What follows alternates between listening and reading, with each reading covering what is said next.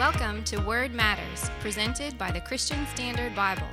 Word Matters is a podcast dedicated to helping Christians understand some of the most confusing and controversial passages of the Bible. Now join the conversation with your hosts, Trevin Wax and Brandon Smith.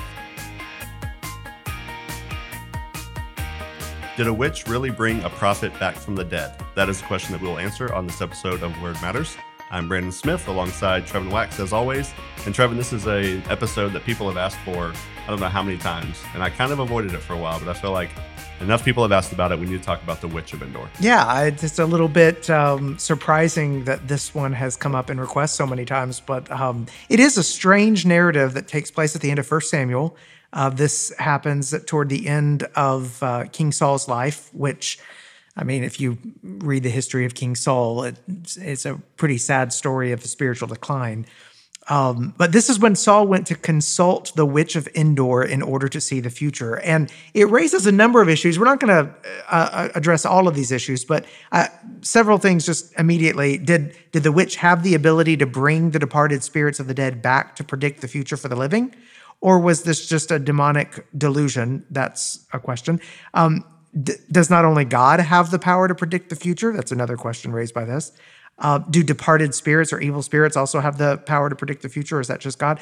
What other sources of revelation are out there besides the Word of God? Does this text prove that there's a way to know truth aside from the Word of God? There's a bunch of things, just follow-up questions based on your overall interpretation of this passage. So yeah, and we're going to try to keep this podcast like normal, under 20 minutes. That's right. We're only going to get to kind of the meat of it. But it's a long passage too. Yeah, so there's a few questions that come up, and so we're going to look at the passage and see if we can at least knock out a few of them. So we're going to read 1 Samuel 28, beginning in verse 3 in the CSB, and Trevin and I are going to split it up because it's a pretty long passage. So starting in verse 3. By this time Samuel had died. All Israel had mourned for him and buried him in Ramah, his city, and Saul had removed the mediums and spiritists from the land. The Philistines gathered and camped at Shinnim. So Saul gathered up all of Israel, and they camped at Gilboa. Then Saul saw the Philistine camp, and he was afraid, and his heart pounded. He inquired of the Lord, but the Lord did not answer him in dreams, or by the Urim, or by the prophets. Saul then said to his servants, "Find me a woman who is a medium, and I will go out and consult her." And this is where it says medium in CSB, you see witch in some of the other translations. Yes, that's right. His servants replied, "There is a woman at Endor who is a medium." Saul disguised himself by putting on different clothes and set out with 2 of his men. They came to the woman at night, and Saul said, "Consult a spirit for me. Bring up for me the one I tell you." But the woman said to him, "You surely know what Saul has done. Now he has cut off mediums and spiritists from the land. Why are you setting a trap for me to get me killed?" Then Saul swore to her by the Lord, "As surely as the Lord lives, no punishment will come to you from this." "Who is it that you want me to bring up for you?" the woman asked. "Bring up Samuel for me," he answered. When the woman saw Samuel, she screamed, and she asked Saul, "Why did you deceive me? You are Saul." But the king said to her, "Don't be afraid. What do you see?" "I see a spirit form coming up out of the earth," the woman answered. Then Saul asked her, "What does he look like?" "An old man is coming up," she replied. "He's wearing a robe." And then Saul knew that it was Samuel, and he knelt low with his face to the ground and paid homage. Then picking up verse 15, "Why have you disturbed me by bringing me up?" Samuel asked Saul. "I am in serious trouble," replied Saul. "The Philistines are fighting against me, and God has turned away from me. He doesn't answer me anymore, either through the prophets or in dreams. So I've called on you to tell me what I should do."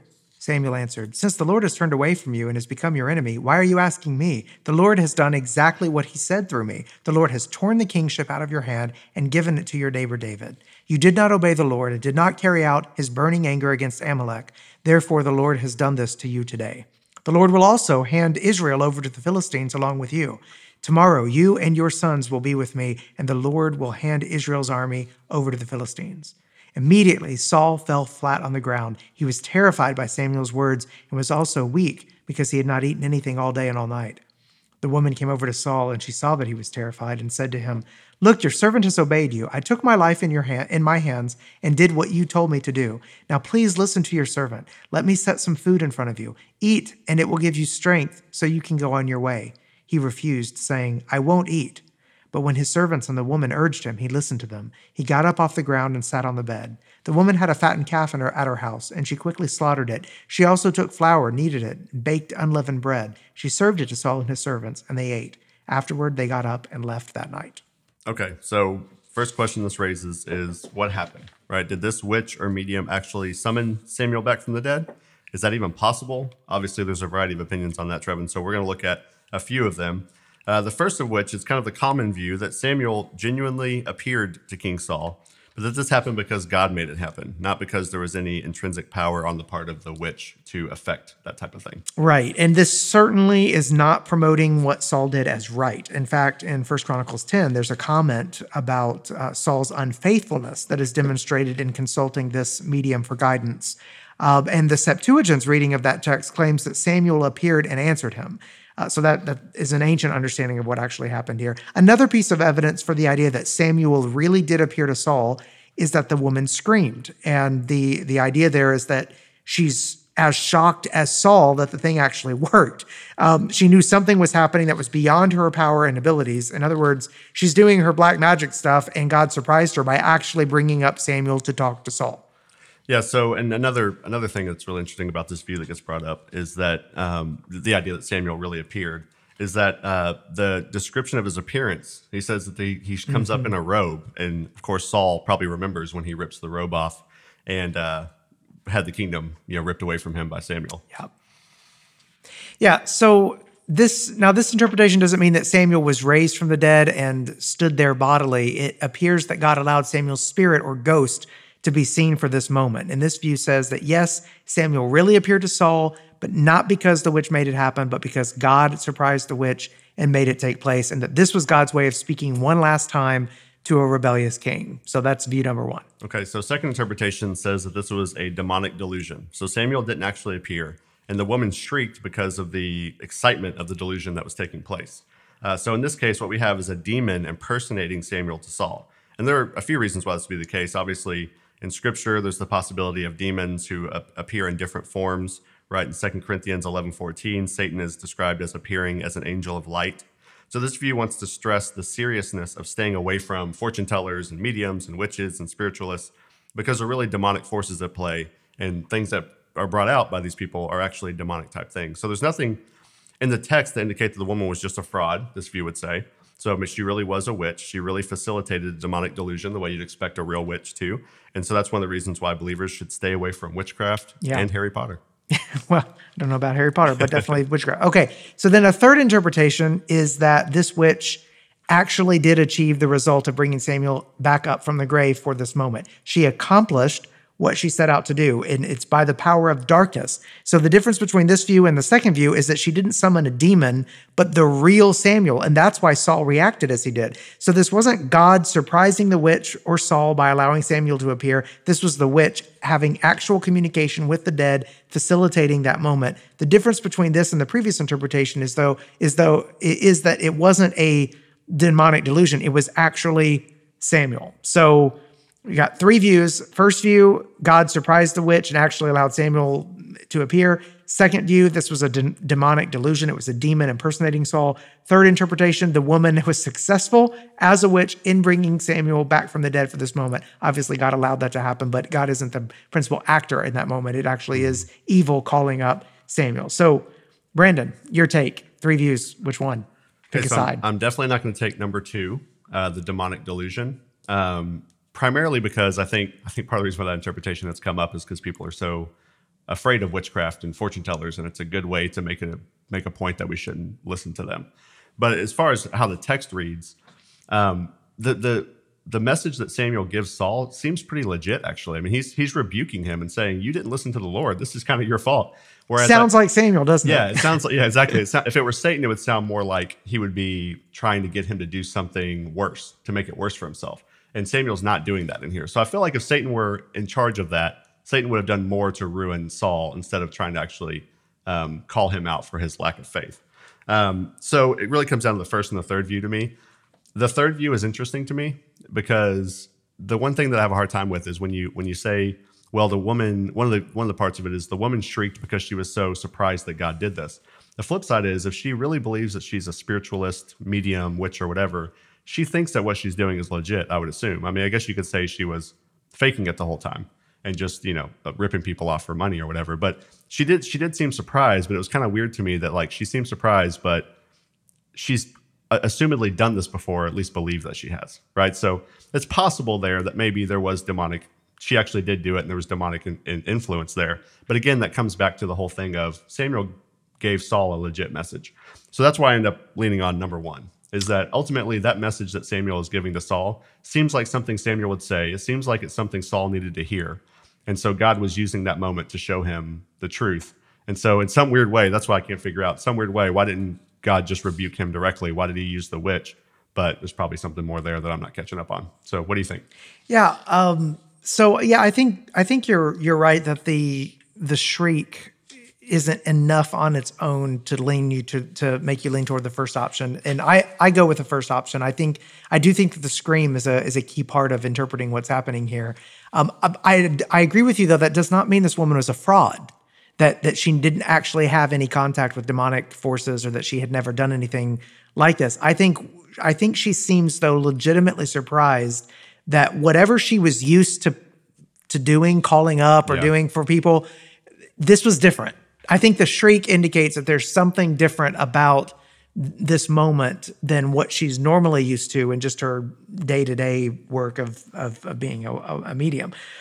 She seems legitimately surprised that Samuel has shown up. So even though the text is not explicit in saying, yeah, God made this happen, I think the logic and the force of the description here, as well as the fact Samuel appears to really be there, the fact that the text talks about Samuel speaking to Saul as if it's Samuel. The text never says the Spirit, Samuel's spirit, or the spirit that seemed to be Samuel. It just says Samuel. So that makes me think that the first interpretation is right.